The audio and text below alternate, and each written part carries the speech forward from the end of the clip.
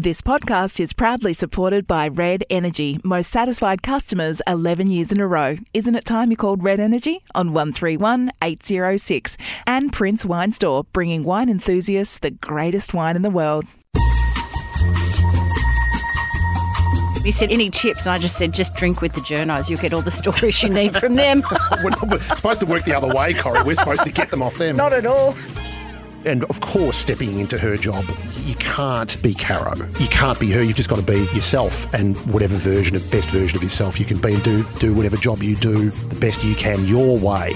Don't compete. Don't try to be something you're not. I love Mother's Day. It's all about me, as Mum used to say.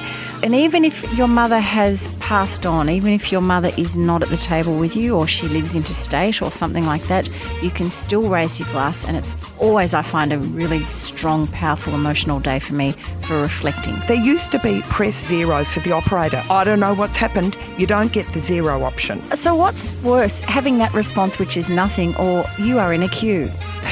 I prefer to be in a queue. When I'm in a queue and they say there are 15 calls before you, I feel like crying. Hello to all our potties. Welcome to episode 170 of Don't Shoot the Messenger. I am Corrie Perkin, and I am happy to report that my friend and podding colleague Caroline Wilson will be back with us in the next week or two. Caro, we are sending love to you and to Rose and Oscar and to little Sunday. You performed admirably in your emergency dash over there when things were pretty touch and go, and we can't wait to have you back, and we look forward to hearing all about Sunday next week.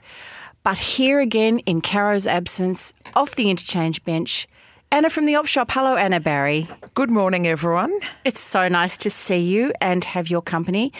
Anna, as usual, we have a full agenda. You have a book. You're going to discuss a fantastic and easy chicken recipe. I've been to the movies and you're grumpy. And our guest today tells me that he has a crush. And our guest is Jake Niall. Drum roll. Award-winning journalist, star of the Real Footy podcast, which I love. If you're an AFL fan, you'll love Real Footy podcast. You don't play bridge. You are an ocean swimmer. You're the father of 2 girls. And you are the Age's chief football writer, Jake Niall. Thanks, Corrie. When you describe someone like that, I sound a lot more interesting than I actually am. So thank you. I'm glad you don't play bridge, because your predecessor in the chief footy writer's job does play a lot of bridge. I hear a lot about naughty behaviour. Remember, Anna, when Caro told us about, I don't think it happened at her, is it called a rubber? I have no idea. When somebody became angry with someone else and slapped them on the hand and said, you shouldn't do that? No, there's been some terrible bridge behaviour in the past. Exactly. You can't play. Touch. I do. I'm a slight player. I like it. I like the learning of it. I find the playing a bit difficult. It's really hard. I didn't really get hard. educated in bridge. It's like a language, isn't it? But you play solo. I play solo because my father was not only was he a solo sort of evangelist, he had a series of rules. Like, one was about how you play solo. Many a man sleeping in the gutter because he didn't lead 2 rounds of trumps. That was one of his. He got all these rules, I think, from, I don't know where he got them from, but... And you haven't forgotten them, and you'll pass them down to your daughters, won't you? Yeah, they actually quite liked it when I got them into a couple of games. They and taught them some of the rules. I think we need a card game. I feel like a card game. Winter's coming. It's a good time. Now, we've got some housekeeping, ladies and gentlemen. Firstly, Catherine on Facebook said, what is the address of the Op Shop where Anna works? And thank you for a great episode. What is the address? The address is 262 Chapel Street, Paran, opposite the Town Hall. Right. Thank you very much, everybody. In Paran, that's the Sacred Heart Mission. You'll find Anna there most days, not every day, but most days. And we had lots of love for the episode last week, Anna, while you were away. Craig Hutchison and his lovely partner Claire Wright stepped into the spot where you and Jake are sitting. We had a terrific time, so thank you everybody for your lovely comments about that. Jeanette Monaghan via email said, hi Corrie and Caro. As a fairly recent newcomer to your weekly podcast, just wanted to tell you how much I enjoy it. The content, the interesting guests, the recipes, everything. Thank you. and I have two interesting guests here today, Jeanette. So that's good. I'm glad we're living up to that. And I just wanted to send a special cheerio to Daniel, who was the lovely listener who gave me a NutriBullet because he felt sorry for me after working so hard in the bookshop during lockdown. Daniel, can I tell you that NutriBullet is seriously getting a workout now that soup season has come? Do you have a NutriBullet, Jake? No. You need one. Do you cook? No. I do, but not very well. Well, a NutriBullet will change your life. And Miss Jane, there is a package in front of you and in front of me. I would like you to open yours first, and I might open mine a little bit later. Where is this from, Jane? Well, look, inspired by the cocktail cabinet, and I think the effects, of course, for the intro, which always sounds like a vintage, creaky old brass cocktail trolley coming in. It sounds like me emptying the dishwasher every morning. I'm just so excited. I knew that I'd arranged something for you, which we'll open later in the cocktail cabinet, Corrie, but Kat from Vintage Collect, which is at @vintagecollect_ on Instagram, a woman after my own heart, curates a selected vintage treasure chest for your home. So we're talking homewares, but she thought we'd like some glasses to go with our Mother's Day cocktail cabinet segment. But oh my word, she sent a little prezi for me. Dare I say, in that shade of green, that green vase, it's got Caro's name written all over it, Jane. But look, hey, while the cat's away, I might have to fight Caro for this one. Thank you so much, Kat. This is actually, look, I don't even, Anna, you're the expert here. Is this a cut glass-ish? It's almost a tulip-shaped green vintage glass vase. It's absolutely beautiful. It's that depression green glass, which is so collectible. Oh my God, this is an episode of Antique Roadshow, isn't it? Yes. Well, if only. So it's Vintage Collect, all one word, _ Vintage Collect _ on Instagram account. And Kat Newton, who used to work actually here when it was Croc Media, gorgeous girl, she has started this up as a little business. How beautifully packaged did gorgeous. your vase. I mean, it was like a Christmas present. Can't wait to see mine later. Anyway, I'm a big fan of going second-hand or vintage for Mother's Day because, I don't know, just new stuff Don't not say quite that. fitting No, in. except books, Jane. Except books. No, we need to buy books at Mother's Day. So we'll talk about Mother's Day a little bit later on. But, Jake, I want to talk about you now because, as we all know, a couple of years ago, you stepped into the very big high heel shoes of Miss Caro at the age, but you had been at the age several years before that, before you went to Fox Footy, and you and Caro a long time, not only colleagues, but friends. I'm interested in how you became a football writer, given that you come from such an academic family. Dr. Hugh Nile, your father, who I interviewed once at the Howard Florey Institute at Melbourne Uni, is one of Australia's most respected scientists and academics. And also, I didn't realise he's a classics expert. So he's a full bottle on Greek-Roman history. And your aunt, who I've also had the privilege of meeting, Dr. Brenda Nile, AO, is a biographer, a critic, a writer. She's written those wonderful biographies of Daniel Mannix, Archbishop Mannix, the Boyd family, the Durack sisters. I'm not going to say what happened, Jake. Well, it's... but look, did academic life not appeal? No, I wasn't as probably quite as studious as my dad or my my Aunt Brenda.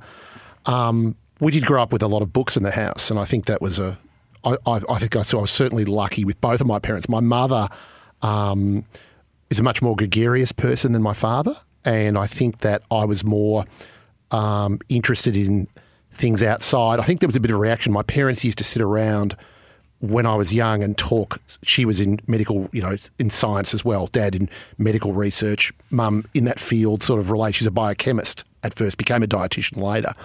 And they would talk science at the dinner table. And I think it put me off that a little bit. And I was, like a lot of people who grew up, I fell under the spell of footy and sport like a lot of boys do. So was that your entree rather than writing and being No, I think it was actually journalism. I think I was a journo, probably like Caro in that way. It was journalism first, but she, of course, was born into football in a way that very few people are. And whereas I was just someone who just followed the game and loved it. But I think what happened is I went into journalism, as you did, Corrie, and I wasn't sure exactly where I'd end up, and I sort of stumbled into sport and probably liked it. And I think once you're in, what did Al Pacino say in that third Godfather film? I was out and they dragged me back in.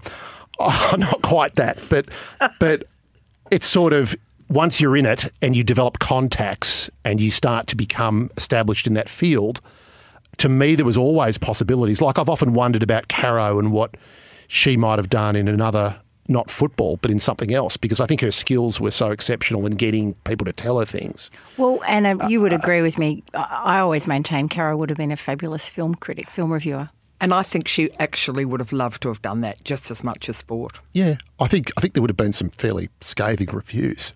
Nothing wrong with that. She might have. A few of the directors might have found some of her. There would have been some withering critiques, I reckon. I think she'd be a match for Margaret Pomeranz any day. But look, we shouldn't shut the door on that idea.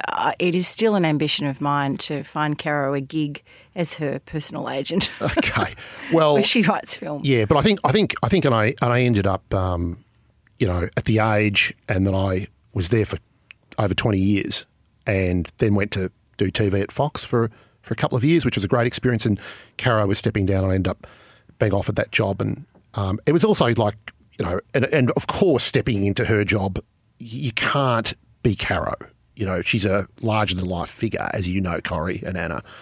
You can't be her. You've just got to be yourself, and whatever best version of yourself you can be, and do whatever job you do the best you can your way. Don't compete. Don't try to be something you're not. Be whatever you are is always the way I've approached it. And to be honest, we worked together a long time, and we always did things our own way anyway. So yeah, but it's footy in Melbourne. One thing I've found is that the sense that it's not just a social lubricant, but a way that people converse with each other. So friends, the thing I notice as I get older is friends meet each other at the footy now. I don't even think it's totally about following the fortunes of the team. A lot of it's actually just to see people. And I noticed that in COVID, when you couldn't go to the games, how that part of life just sort of shut down. It was you couldn't. So true. Yeah, and it was done virtually. It was done through television. So you had all these people texting each other about their teams and about the game, and or if they're on a WhatsApp group, communicating in that way that football's like a shared a sense of a. It's called an industry a lot, which I don't like. I've used the word in articles and talking on air. It's a community, really.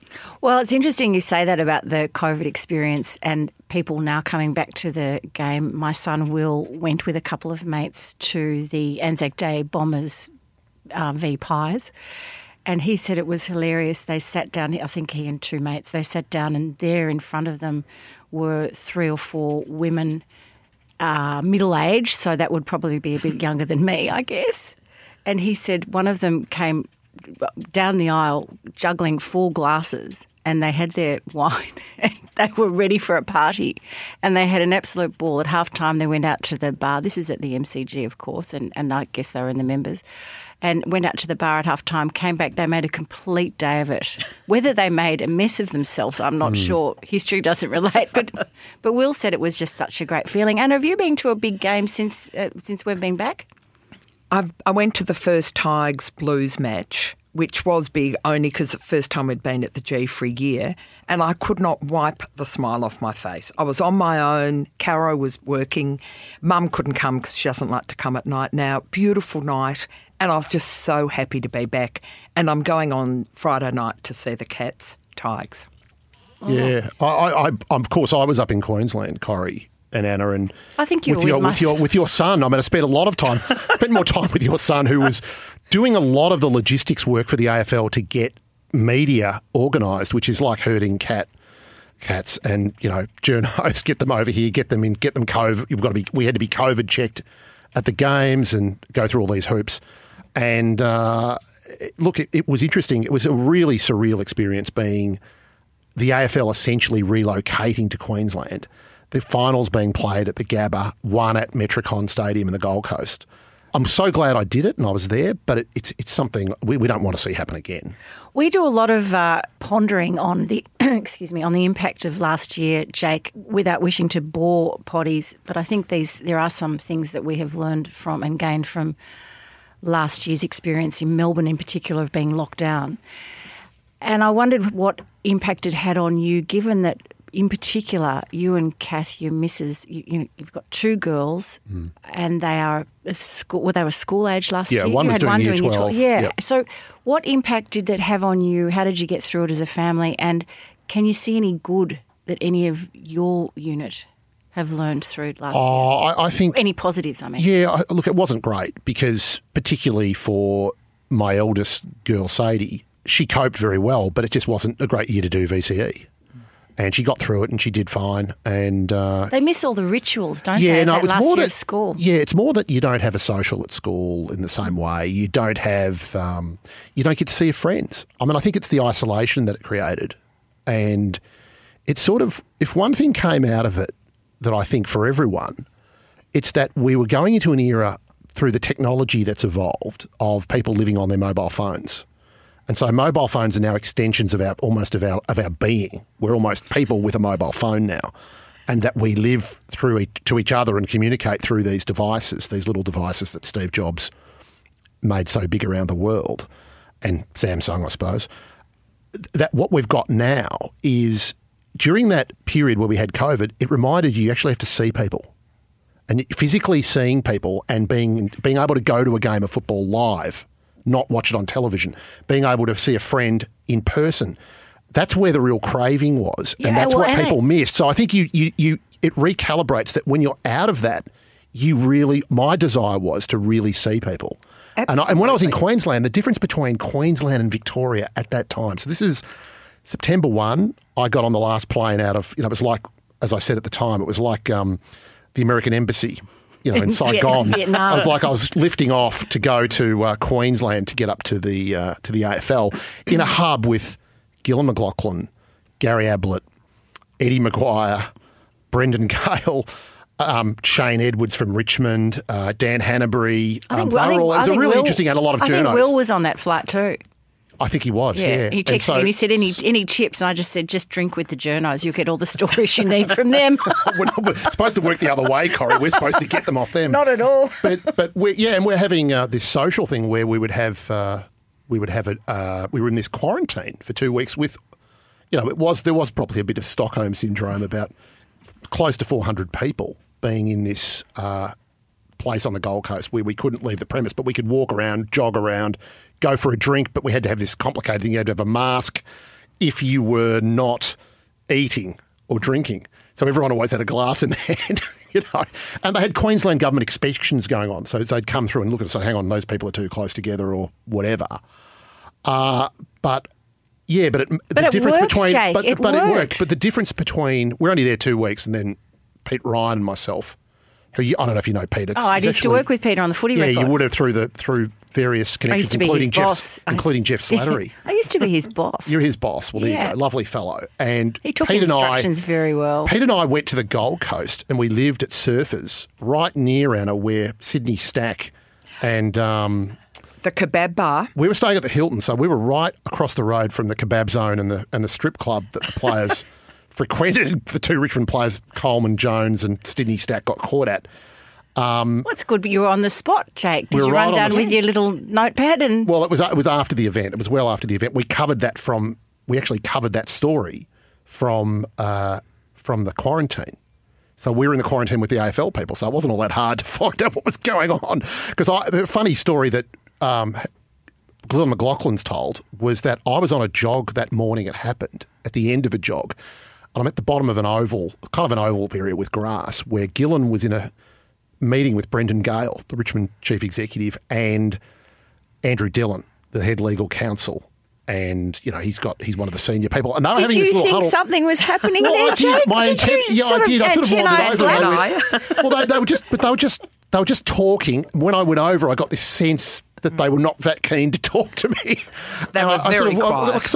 And I was going to ring, and by the time I wasn't right onto it. I was because it wasn't totally unusual that they would be talking, but there was a little bit of a hint that something was sus. But by the time I was going to see them that morning, probably late morning, by that time it was out that these guys had been done, and they were actually meeting to discuss what had happened with Sydney Stack, but I was on the end of this jog and sweating. And they were like, "Oh, hi, Jake," and sort of go away, Jake. Basically, go away. Jake, it's interesting you mentioned that. I'll never forget, as long as I live, Anna making a comment. It might have been on the podcast, Anna, or possibly even when we were walking, because we did a lot of walking together during COVID and lockdown. And you made a comment about how you just wanted to stop walking when you were talking and sit down with a friend and look at them eye to eye. Do you remember saying that? Oh, totally. And as much as you said, Queensland was different, Melbourne was just, you just felt so isolated, and you couldn't actually have a proper catch up with someone because you're always jiggling around with the dog, with the coffee. You had to keep moving. It was awful. I found that really annoying. Speaking of Queensland, Jake, Anna has just come back from a mini break. How was it? To Noosa. Noosa. No, it was fantastic. I had not been for 25 years. So to Noosa? Yes, I've been once in my life. Is it still part of Melbourne, or is it? No, do you know what? I'm here to tell you it's fabulous. If you don't go on school holidays, it's Queensland. The National Park is beautiful. Little Cove was fabulous. And also, we only went for 5 days, so it was a really quick mini break, but fantastic. So it gets me on to the thinking about mini breaks and holidays, Jake and Anna, and what they actually mean and what are our perceptions of having time off. And I don't know about you guys, but I seem to have spent a lot of the last 20 years in particular, since the kids have been a bit older, saving. So next year or the year after, perhaps I could go overseas, go somewhere internationally. And that's just gone now. It's kind of a relief in a funny sort of way that you haven't got this pressure. But what does it look like to you guys, a holiday or a mini break? And where do you go? And in particular, Jake, with your kids still under your wing. Sort of. They're still, I imagine they're still wanting to holiday with you, are they? The eldest one's actually saving up and working a couple of jobs, deferred from uni, and is going with a couple of her girlfriends around the country, getting a van, and they're going to take off and drive around Australia. Fantastic. That's their plan. That's their year out, because last year was, not great in terms of, it was a pretty bleak year for her and her school friends. So what a great idea. So they're going to do that. They're going to get out and one of them's already bought a van, and off Sadie goes with a couple of her friends. I wonder how many other people are doing that sort of thing. Are we post-COVID? I don't think we're post. We're sort of in transition. We're post those serious lockdowns, I suspect. Well, I don't think we'll so. ever be locked down for another 3 months. And we can travel. I think the whole world is on the road. My sister's on a road trip. She said she couldn't get a flag in between Canberra and Melbourne. It was just no room at the inn, everywhere booked out. Really? So I reckon everyone's doing mini breaks. And don't you think now, instead of thinking I'm a month overseas, you're thinking I'm going to go to Hobart. I'm doing a bit of Noosa. I would never have thought 5 days would be enough for a relaxing holiday, but it is. You just have to make it work. I don't want to go to the West, and my husband wants to get a camper van like your Sadie. I will not be in the camper van, and I will not be going to Phillip Island. I'm up for anything else other than that. What's wrong with Phillip Island? Doesn't do it for me. Okay. I like Phillip Island. Do you? No, not for me. I think also the mountains, and it's something I haven't done for years, but I'm now a little bit interested in the idea, just in my mind, of getting out, getting up a mountain or something, and being in nature in a way. I've always been more beachy. My brother Steve has just done that. He is a grey nomad with my sister-in-law, and they have a van and they camp. They've been camping for years and years and years, but they've actually taken the opportunity to just do Victoria at the moment. I think probably they've been a bit nervous in recent months about sudden state closures, so they're a bit worried about that. But they have just come back from doing all of the highland country around, Hotham area and into the King Valley and Bright and Whitfield and all of that sort of area. And they've just had an absolute ball finding beautiful camping spots. The weather last week was great, so they've had a really good time. I don't think I'll be joining them in the camper van. No. He keeps asking me, do you want to come along? I'm not sure where. I said, you've got a king-size bed with fluffy pillows. Maybe just for, a couple of nights, and then you go off on your own and get into the I think Flag Inn that's or right. the old-fashioned pub. But I just think there's so much. Now we're looking at Australia, just thinking, where can we go? My sister's just been in Canberra. She said, most fabulous 3 days. It was, beautiful Japanese restaurant. She's just said everything was fantastic. We've got to just get amongst it. So even Brisbane. I mean, I was in Brisbane. I was mainly on Gold Coast during the lockdown. And at the end of the AFL season, so all of September and nearly all of October. And I went a couple of times to the old Valley Pool. I had to go up to Brisbane, and there was one, because it's brilliant weather up there. So at night I swam. This is where Tracy Wickham and all these famous swimmers.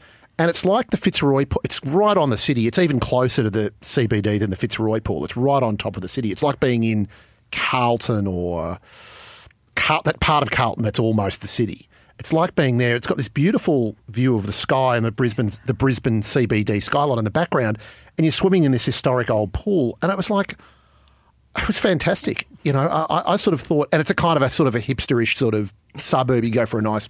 Oh, you would have looked right at home there.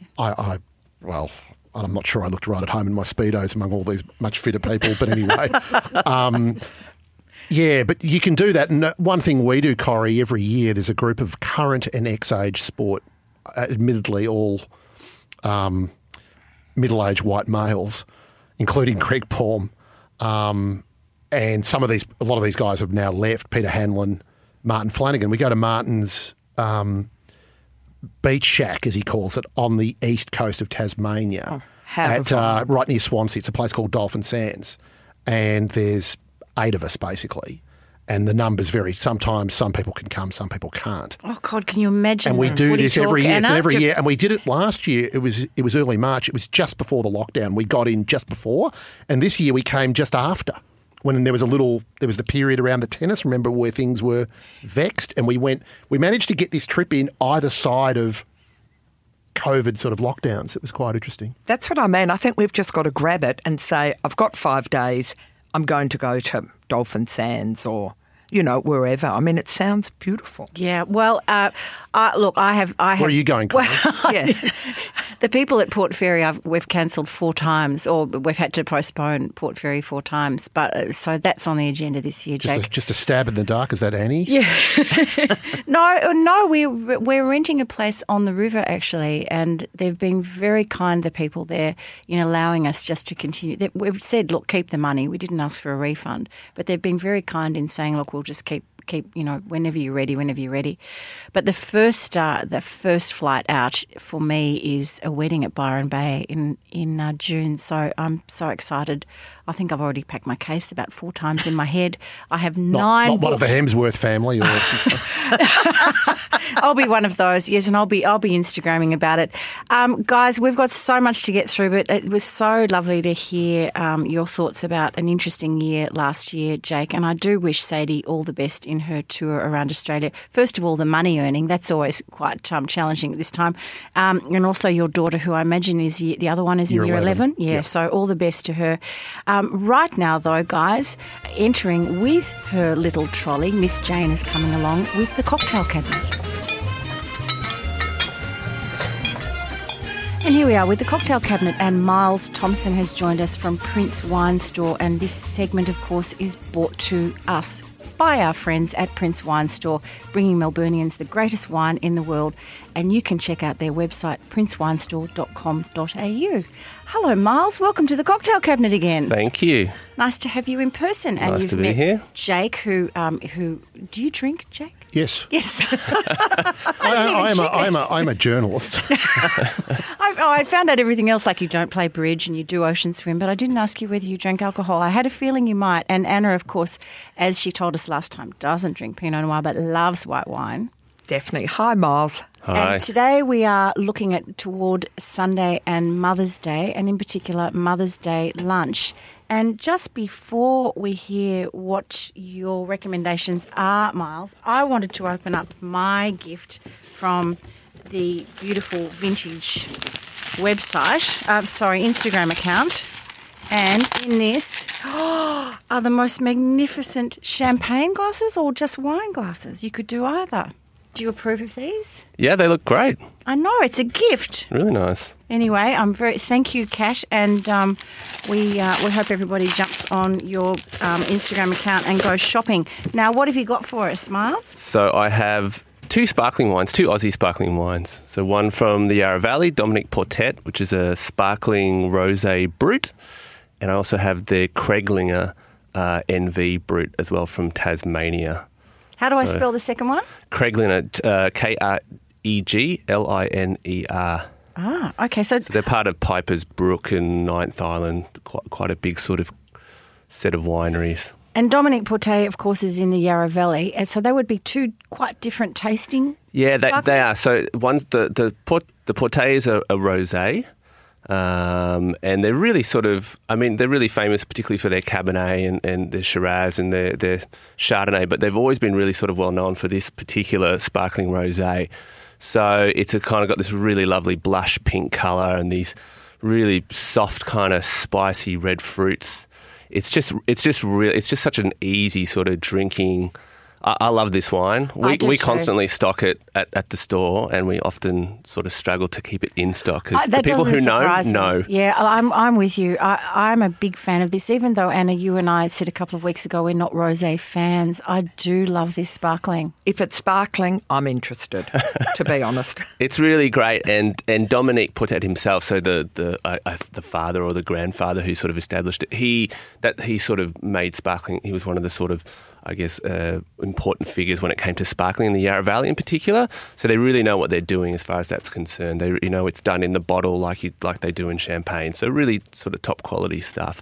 And tell us about the Craiglinger. Craiglinger, yeah. So initially this just used to be a vintage brut. So they only did vintage. So every year all the grapes from the same vintage. But they just recently started, the last few years, they started doing a non-vintage, which is a blend of multiple vintages.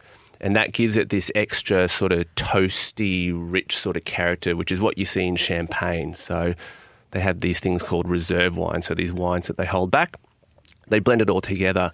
But for me, for the money, I think it's one of the best Aussie sparklings around. It's just, just so sort of complex and rich, and it's only, I think, $29.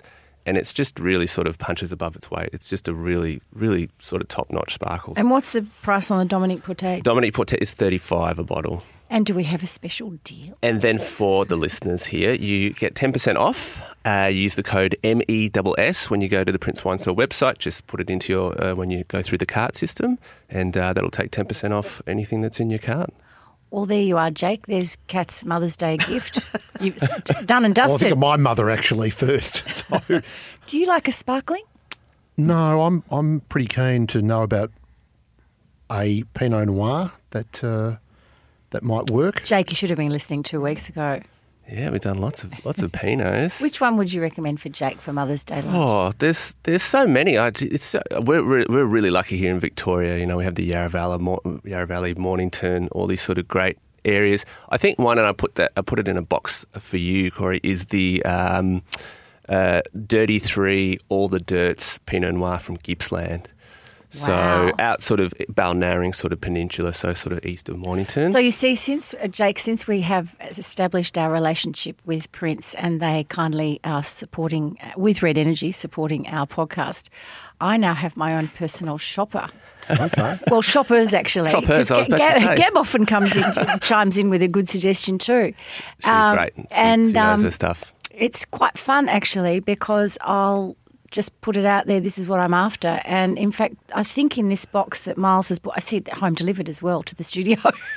But I've also asked for a Soave. I think we were going to do... Yeah, I have. Well, no, Miles. Several options. Yeah. Please don't paint me as an alcoholic. Honestly, this will be drunk over a period of 3 years, listeners, but we're going to talk about that in a couple of weeks too, which I'm really looking forward to. Lots of good stuff at the moment. So see, I'm putting it down as research. Where do the best rosés come from, Miles? Well, so the most famous rosé producing region's Provence in the south of France. And that's where the real sort of classic, what they talk about, there's really sort of pale or those onion skin, salmon skin sort of colour rosés that you sort of, that's where it's the most famous region. But there's some other, we make some really fantastic rosés at the moment, and we're really sort of emulating that dry style that you see out of Provence now. But Provence is definitely And geographically in Australia, where's the primo? well, for us, it's a little less important. It just depends. Just different producers make rosé, so it doesn't really matter for us so much. We're quite happy to make rosé out of whatever we want. So we kind of make it wherever we want. All delicious. Although Anna and I we have a bit of a stumbling block with rosé. However, we are prepared to keep an open mind, aren't we, Anna? Absolutely. Yes. Well, I think like now... Feel free to nurture our interest. Yeah, I think maybe previously in Australia they used to be a bit fruity and sweet and maybe not so good. And now that we're trying to make those, sort of Provence-style rosés, they're much drier, lovely sort of texture. And I think it's a really different ballgame now. So... Definitely, we do a huge rosé event at the store in I think November normally. So there's about 60 rosés. So we might have to do come it down with to a that podcast. What do you think, Anna? Absolutely, Oh, there we that go. sounds great. Yeah. And I mean, perfect if they're drier, perfect for lunch. Yeah, But I've just found sometimes it's probably my fault that I've drunken too much. It's very sweet. very sweet. And it's yeah. a horrible headache the next day. We're prepared to be converted. All right. Miles, thank you very much for coming in. So there are the two sparkling suggestions, the Dominic Portet and the Craiglinger from the Pipers Brook region in Tassie. To our listeners, there is the special deal. Thank you, Prince Wine Store, for that offer. If you jump onto princewinestore.com.au and you put in the code MESS, as in messenger, you will receive a 10% discount. And can I honestly tell you, they have such a wonderful and interesting and diverse range at Prince Wine Store. Thanks, Miles, for coming in. Thank you. And I just wanted to thank Kat Newton as well from Vintage Collect for providing me with these really beautiful glasses. I can't wait to try some of Miles's wine. Now, guys, we are on to Crush of the Week. Anna and Jake. And Jake, I think you have a crush. Yeah, a little bit more than just of the week. It was just from a little while ago. I was able to go and see a film, which was A Promising Young Woman. I thought that Carey Mulligan's performance in that was startlingly good. And I wasn't that familiar. I'd seen her in a couple of things, but I wasn't that familiar with her talents as an actress, an English actress. I think obviously with that name, there'd be a bit of Irish background before that. She played an American. I don't want to give away. Well, I guess we can give away the plot. I mean, it's heavily in that Me Too. Have you seen it, Corey? No, I haven't, but Caro has reviewed it here. But she didn't give any ending away. Yeah. But she says it's violence against women. Yeah, but it's interesting that she was nominated for the Academy Award. The Academy Award went to Frances McDormand in Nomadland, which a lot of people I found that film, she was terrific, but I found it a bit bleak. But the Carey Mulligan performance and the range of things she does in the role is remarkable. And so I thought that it was also very much in the zeitgeist. So if you sort of look at what's happened with the whole violence against women in Australia, I think it was just interesting, or the stuff up in Canberra with Brittany Higgins and so forth. I saw that film just as that was happening, and it was it had a very. I'd be interested in all the young women who'd be going to see this film. Have you seen it, Anna? I have, and I absolutely loved it, and I couldn't agree more with what you said. I thought she was robbed at the Oscars, first and foremost, and her back catalogue of films, she's in a film called An Education. Yeah. I don't know She if was you've seen nominated for that as well. And that was just And brilliant. The Dig that came out over COVID She was in The Dig, the which we saw on Netflix film. Yep. She's just, her range is incredible. And the thing with A Promising Young Woman is when you saw the shorts, you thought, you're going to be ramming Me Too down my throat, and yet she didn't. No, but it was clever. It was really clever. It had surprises. Yeah. There's twists in the story, and there's also, she is not just one thing either. No. So she's And that's a clever actress who can pull that off. Yeah, there was a diversity of within the role. It was a diverse role. The character was not simple; it was complicated, and I think she did that very well. So that was my. That's my a crush, that's a almost crush, doubling yeah. as a screen. Gosh, you're worth your weight in gold, Jake. well. 2 for 1. I had a little Not one, to a mention- mini crush on a writer who writes essays called Fintan O'Toole. I don't know if you've read his stuff. No, I haven't. An Irish writer. He's written some stuff in the New York Review of Books about both Trump and Biden. If anyone can read it, the stuff he wrote about Trump first and then Joe Biden, it's the best stuff I've read about. Well, you can those two easily get people. New York Review of Books on I think it has its own app now. Yeah, actually. now Yeah. I'm getting. Although I still prefer the actual hard copy. Me too. Yep. I can't bear reading book reviews on screen. Now, thank you. That was Crush of the Week, Red Energy. Thank you very much for supporting our podcast. Most satisfied customers 11 years in a row. And Anna, we're on to BSF, and you're going to kick us off with a book, a non-fiction book, which has been a huge bestseller over the last 6 months since it appeared on our bookshelves. Oh, it's a fantastic book. I absolutely loved it. It's a biography from the best-selling British author, historian and columnist for The Times, Ben Macintyre, and it's called Agent Sonia, Lover, Mother, Soldier, Spy. This is an incredible true story behind one of the greatest female spies in history, of which I knew nothing, embarrassingly enough. Anyway, Sonia Burton was a devoted wife and mother of 3, and she passed herself off as an English housewife in rural Oxfordshire during the 1940s, but in real life she was a German Jew, a dedicated communist, a colonel in the Russian army, and a highly trained spy who transmitted nuclear intelligence to Soviet headquarters via a radio transmitter hidden in her outside dunny at home. First of all, she got intelligence from a nuclear physicist called Klaus Fuchs, which enabled the Soviet Union to build an atomic bomb which was successfully tested in 1949. So she was pivotal in spying for the Soviet Union. Who knew? It really is an extraordinary story. Sonia, which is her Russian codename meaning dormouse in Russian, also planned an assassination attempt on Hitler in Switzerland and spied on the Japanese in Manchuria. So she was all over the place. But the author... Gosh, she must have found life in the Cotswolds a bit quiet after all that. Although she was, doing secret... transmissions from the dunny. So I think she was probably pretty happy that, MI5 went on to her. But the author, who had access to Sonia's diaries, photographs and correspondence on her clandestine activities, has written a fast-paced, page-turning thriller. And he really brings Sonia to life. It's fabulous. I haven't quite finished it, so I don't quite know the ending, but really incredible story. Ben Macintyre is a terrific, not only journalist, but a writer of this genre.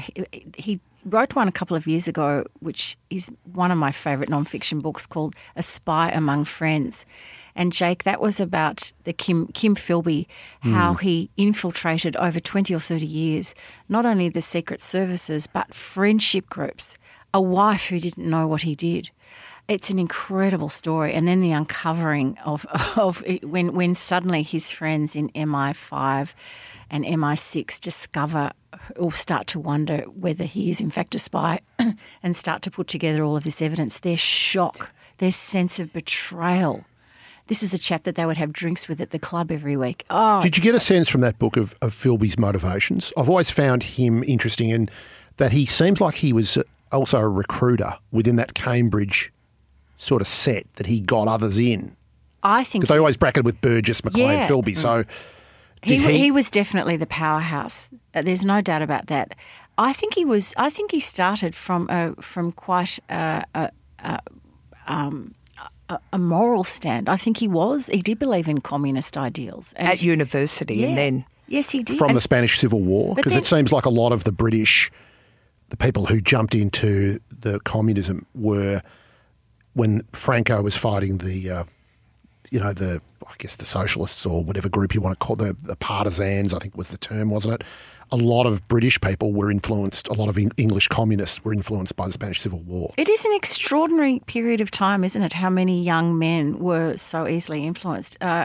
So, look, I think Ben Macintyre is great, Anna. That is such a good recommendation. And I'm going on to screen now a film I saw a few days ago, Supernova.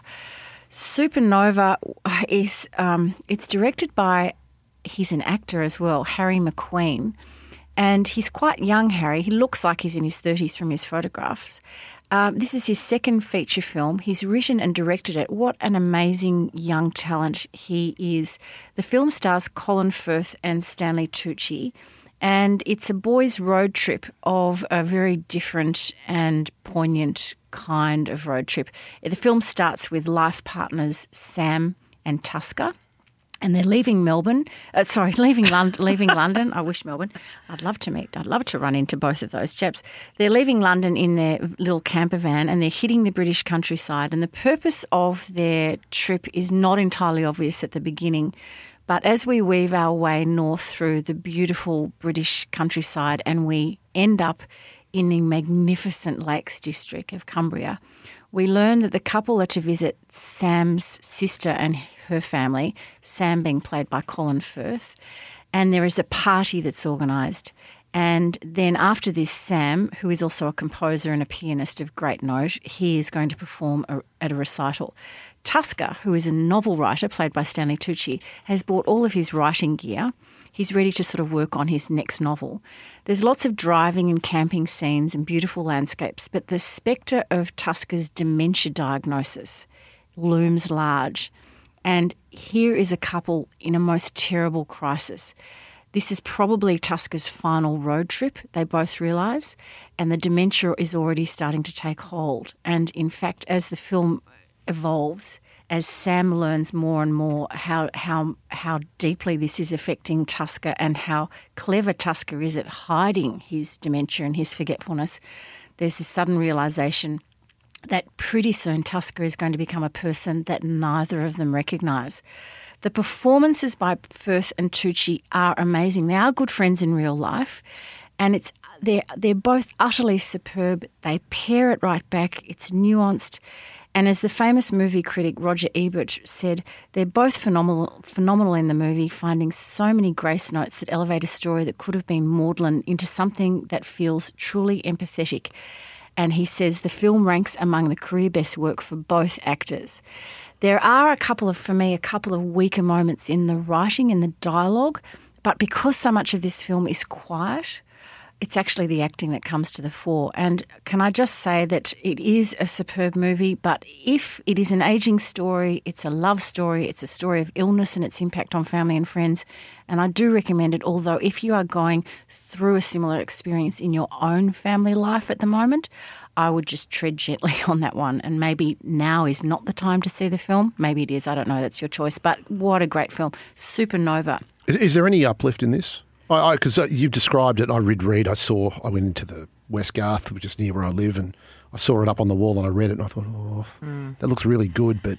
The uplifting thing is that... It's a bit depressing. Tusker is the you can see, and there are still signs of it, smart, almost Woody Allen-esque with his dialogue, great raconteur, so popular at this particular party. Everybody's loved him for years. He was obviously the smart, suave New Yorker who came over to London and fell in love with the Colin Firth character Sam. And Sam is more reclusive, and you can see just through his acting really that the Colin Firth Sam, probably as a young boy, was a bit of a nerd, playing the piano, studied hard, conservatorium, gay. Suddenly realises that the man of his dreams is the novelist that he meets. We're never quite sure where they actually met. How does Colin Firth do gay? Because you always think of him as Mr. Darcy in many people's minds. No, he's played a couple of gay characters actually. In one of the spy films, not the spy film, no, the wonderful one where he took his own life. Wasn't that a good film? when he was dressed by Tom Ford? That was an incredible film. Yeah. And did it have Juliet? Juliet. with the red hair. Julianne Moore. Julianne Moore in it. What was that film didn't called? see that. Anyway, I'll think of it in a second. I know the one you mean. But... Corrie, it sounds pretty depressing. But- a little bit like The Father. Could be good, but... Oh, no, I really recommend it because the dialogue is snappy. It is really terrific. So highly recommend Supernova. And Anna, you have a recipe. We will put the recipe on the show notes, everyone, but just give us an overview. This recipe is fabulous. A friend cooked it at Noosa and I've completely got hold of it and already given it a crack. It's a one-pan chicken and halloumi bake with honey and lemon. It's the ultimate shove in a pan and call dinner done meal. It's quick, it's easy, and if you add a decent lug of honey to the marinade, the sugars and the honey help brown the top of the chicken so you don't have to pre-fry first. Anyway, all the ingredients are on the show notes, but you just get the baking tray. The recipe says chicken Marylands. I'm not such a Maryland person. So I went the using chicken thighs? chops. I went the chicken chop because it's still got the bone, so you get the flavour. Maryland, but anyway, it's an inexpensive cut of meat. And sounds quite Middle Eastern inspired? No. I don't know what it is. I mean, it's halloumi, it's 3 lemons halved, it's a head of garlic, halved horizontally, and it's rosemary. So it's pretty basic. And then the marinade is oregano, honey, and olive oil. You just put it all in the tray, mix the marinade, pour it over, cook it for about 40 minutes, but watch the halloumi because that can bubble and go a bit darker. I actually put the halloumi in a little bit later. Cook it for 45 minutes. It's completely divine. Wait till you get some pan juices. And I just served it with a green salad, hot breadstick, and, you could do spuds if you could be bothered. But it's really bloody beautiful. Jake's taking notes so he can serve it to his mum with the Dominic Porté, aren't you? I like the sounds of the halloumi. No, you wouldn't think chicken and cheese. When Fiona first said this recipe, I was a bit, I don't think so. It really works. It just gives it enough saltiness, which sort of counteracts with the honey and olive oil dressing. No, it's really I could eat beautiful. an entire halloumi on my own. Yeah. Cooked properly. And this not good for you. You just cut off bits and put it around. It's just chunky. It's sort of rustic. It's easy, and it actually could be perfect for Mother's Day lunch. And how much rosemary do you whack in there? It just said 2 to 3 sprigs, but I just how you just chop off a bit from your rosemary bush and just fluff it round. It's easy. Love that recipe, and I will be cooking that very soon. And I love a one-pan stop shop kind of thing. That works for me. Thank you, and thank you to Red Energy. You can call Red Energy on 131 8064 for real Aussie energy, and the Melbourne-based team will help you out. Just say Corrie and Caro sent you. Okay, Anna, you're grumpy today. Look, it's a weird grumpy today, but I'm grumpy about automated telephones and the loss of human voice on the other end of the phone when you ring up. I don't know if you guys are the same, but you ring a company, you ring a bank, your local council, the MCC, or some government department, and I want to talk to someone. I can't bear that I get 8 options of nothing it's completely... And by the time you get to the 8th option, you've forgotten which one you actually have to press, so you have to go back to the beginning. And often they're completely irrelevant. There used to be press 0 for the operator. I don't know what's happened. You don't get the 0 option. So the other day I thought, something's wrong with my rates. They can't be this sky high. I've got to investigate. I ring the local council. Can't get on to anyone. Send them an email. No one rings me back. Then I want to ask the MCC something. I ring. Can't, every other department but what I want. I send them an email. No one emails me back. So what's worse, having that response which is nothing, or you are in a queue? I prefer to be in a queue. When I'm in a queue and they say there are 15 calls before you, I feel like crying. But at least you're in the queue. Like you never solve why your rates are sky high. I still haven't paid them. You got to be in the queue, put it on hold on speaker, and then do some other task with the phone in another where you can hear. And by the time they get back to you 55 minutes later, I did that with Telstra you a couple of weeks ago. Do your job, write a story in the time. But I filed a story once while I was on hold. Put the washing on the line. But I still say a lot of places have just, like the operator's gone. I mean, doesn't anyone employ a phone person or receptionist? I agree. And I'm grumpy and I'm cross. Dare I say, Jake, a couple of years ago I had a really hot news tip for your newspaper. Thinking of course. Well, she probably tried to. I knew everybody at the age back in the day, one of those. So I'll just ring the news desk and tell them, and if I say it's Corrie, they'll go, oh, this must be good. You can't get to the news desk to say there's a building on fire. The world's about to explode. I don't get it. Yeah. I'm sharing you grumpy. No, I am sharing you grumpy. And now we're on to 6 quick questions. Jake, you'll be asking Anna and myself a question too in a little while. But my first question is to you, Jake, and I do not know the answer to this. What team do you barrack for and why? Oh, God. Collingwood, a combination of localism. I was living when I was at primary school in Clifton Hill, within walking distance of the ground of Victoria Park.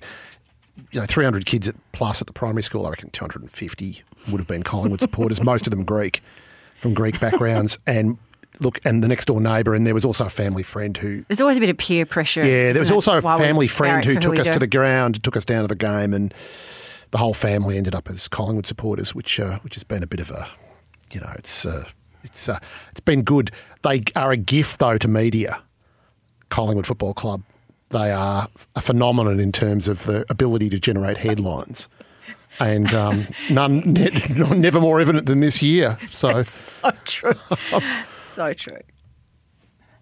Oh, sorry. Now, Corrie, are you a fan of Mother's Day and do you celebrate the event? Yes, I have inherited this from my mother who used to love Mother's Day, and I love Mother's Day. It's all about me, as Mum used to say. It's a great opportunity for the family to get together, and as your families grow, so do the mothers in your family. We have a new one this year in Little Lib. And I just love it. I think and even if your mother has passed on, even if your mother is not at the table with you or she lives interstate or something like that, you can still raise your glass. And it's always, I find, a really strong, powerful, emotional day for me for reflecting. So I love Mother's Day. Love it, love it, love it. Okay, to Corrie and Anna, I want you to tell me, and this is an area of great ignorance for me, tell me about winter fashions of 2021 and what is the colour of the season? Brown. Brown, a horrible shade of brown, a ghastly shade of brown, in fact. I'm obsessed. And Miss Jane's fainted. No, I know, Jane, and it's not the lovely chocolate brown that perhaps you could wear with pale pink or, shades of turquoise. It's a horrible sort of baby poo brown. I've investigated it. It's terrible. It's everywhere. It's even at Noosa, and it's certainly not for blondes. So I'm still rocking the navy blue from last year. There's also, have you noticed, there's a bit of purple creeping in? I have a theory about purple. Really, once you turn 11 or 12, you shouldn't wear purple. Terrible. Especially with a few exceptions. Women over a certain age, no purple. Aren't you glad you are? Look, Jake's taking notes on this one. Anna, any special op shop events coming up? Thank you for asking, Corrie. There certainly is. On Saturday, May the 29th, at our Commercial Road store, which is 110 Commercial Road, Paran, just up from Eckersley's, we've got our winter and vintage clothing sale featuring designer clothes, shoes and accessories. So get along, get yourself kitted out for no winter. No brown there, Anna. And heads up, no horrid new season brown. I'm still reeling from the brown revelation. Brown's really bad. Now, I think it's me. Jake, are you watching MasterChef? And if not, why not? The short answer is no, I'm not. And I Anna, we'll have to kick him off the program. I think I'm not watching enough television. I think is man the answer. Up, I think the screen, the invention of these confounded computer screens where people can watch Netflix and everything else. It's and during COVID, that probably tilted me further away from TV, which I watch sport news on. Has been the news programs and sports programs. Have you ever watched MasterChef? It's a great one I have. Family. I don't actually know, not mega well, but I know Matt Preston slightly through. He's not there anymore. I know he's not there. I know what happened there, but I know his sister actually, who was a tennis journo, who I used to see every year, and I've sort of followed the career of George Columbaris. I know these are, from Hellenic Republic up, which is not far from where I live.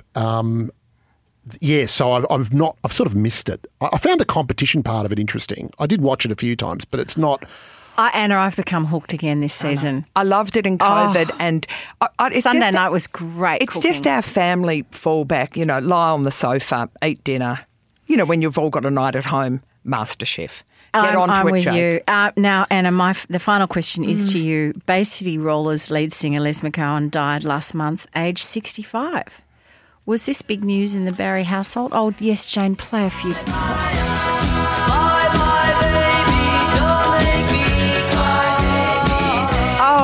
Bye, Les. Goodbye, and thanks for the memories.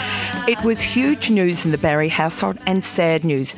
Caro and I were mad on the Bay City Rollers. We often, in a slight tartan-esque, tribute to the Rollers, often got dressed up and went into Miss Melbourne, my Miss Melbourne, in our teenage years and had a look around the Miss shop. So, yes, it was sad. And who can forget Bye Bye Baby performed on Love Actually? Not a dry eye in the house. I'd forgotten that. Sorry, joking? my head is still spinning from the vision of you and Cara getting off the tram in your tartan gear. Not full Bay City rollers, but a little bit of tartan, as was the fashion back then. There was a bit of that. There was a bit of that at your school too. I know a friend of yours, Amanda Pellman, who was a big, keen Bay City Rollers girl as well. I have loved our chat. And Jake, you are such a champ coming on today. Oh, it's a great pleasure, Corrie. And I'm not going to talk about following or swinging around on Cara's no, not at all. But coattails, but I'm so happy that you're here. I've loved it. And I hope you'll stay for our footy tipping a little bit later on. Okay. Good. That's great. It's only Tuesday, so you've got to. I like to look at the teams, but they don't. The way the teams work now, where they to release them the day before, not 2 days before. I know, it's very hard to footy They've made tip it much this year. harder to tip. Just ask me. I think I got one last week. Anna, it's just been wonderful again having you. Thank you very much. Thanks for having me. Love your company. And thanks to all our podcast listeners. We love you out there. Don't forget to give us 5 stars if the little ratings thing comes up on your podcast app. Not only does it make Cara and I feel really good about ourselves, but it does actually help other people find us. If the more stars, then you come to the podcast, and the bigger our community grows, the more fun we will all have. Thanks to our podcast supporters, Red Energy, and of course Prince Wine Store. And don't forget to follow us on Instagram at Don't Shoot Pod, and also we are on Facebook and we tweet. And you can get the show notes delivered to your inbox every week. Just hit the sign up button on Facebook and Miss Jane will send you your very own version. If you want to email us with any tips or recommendations or feedback, it is feedback@don'tshootpod.com.au. And don't forget our footy tipping competition, which will come up later in the week. And what do we say, guys? Don't shoot the messenger. This podcast is proudly supported by Red Energy. Most satisfied customers 11 years in a row. Isn't it time you called Red Energy on 131 806? And Prince Wine Store, bringing wine enthusiasts the greatest wine in the world. For all things home design, enjoy Homestyle with me, Shayna Blaze. All the ideas and inspiration you need for your home, DIY design projects and expert advice. Red Energy's podcast lifestyle series, available from wherever you get your podcasts and the SEN app.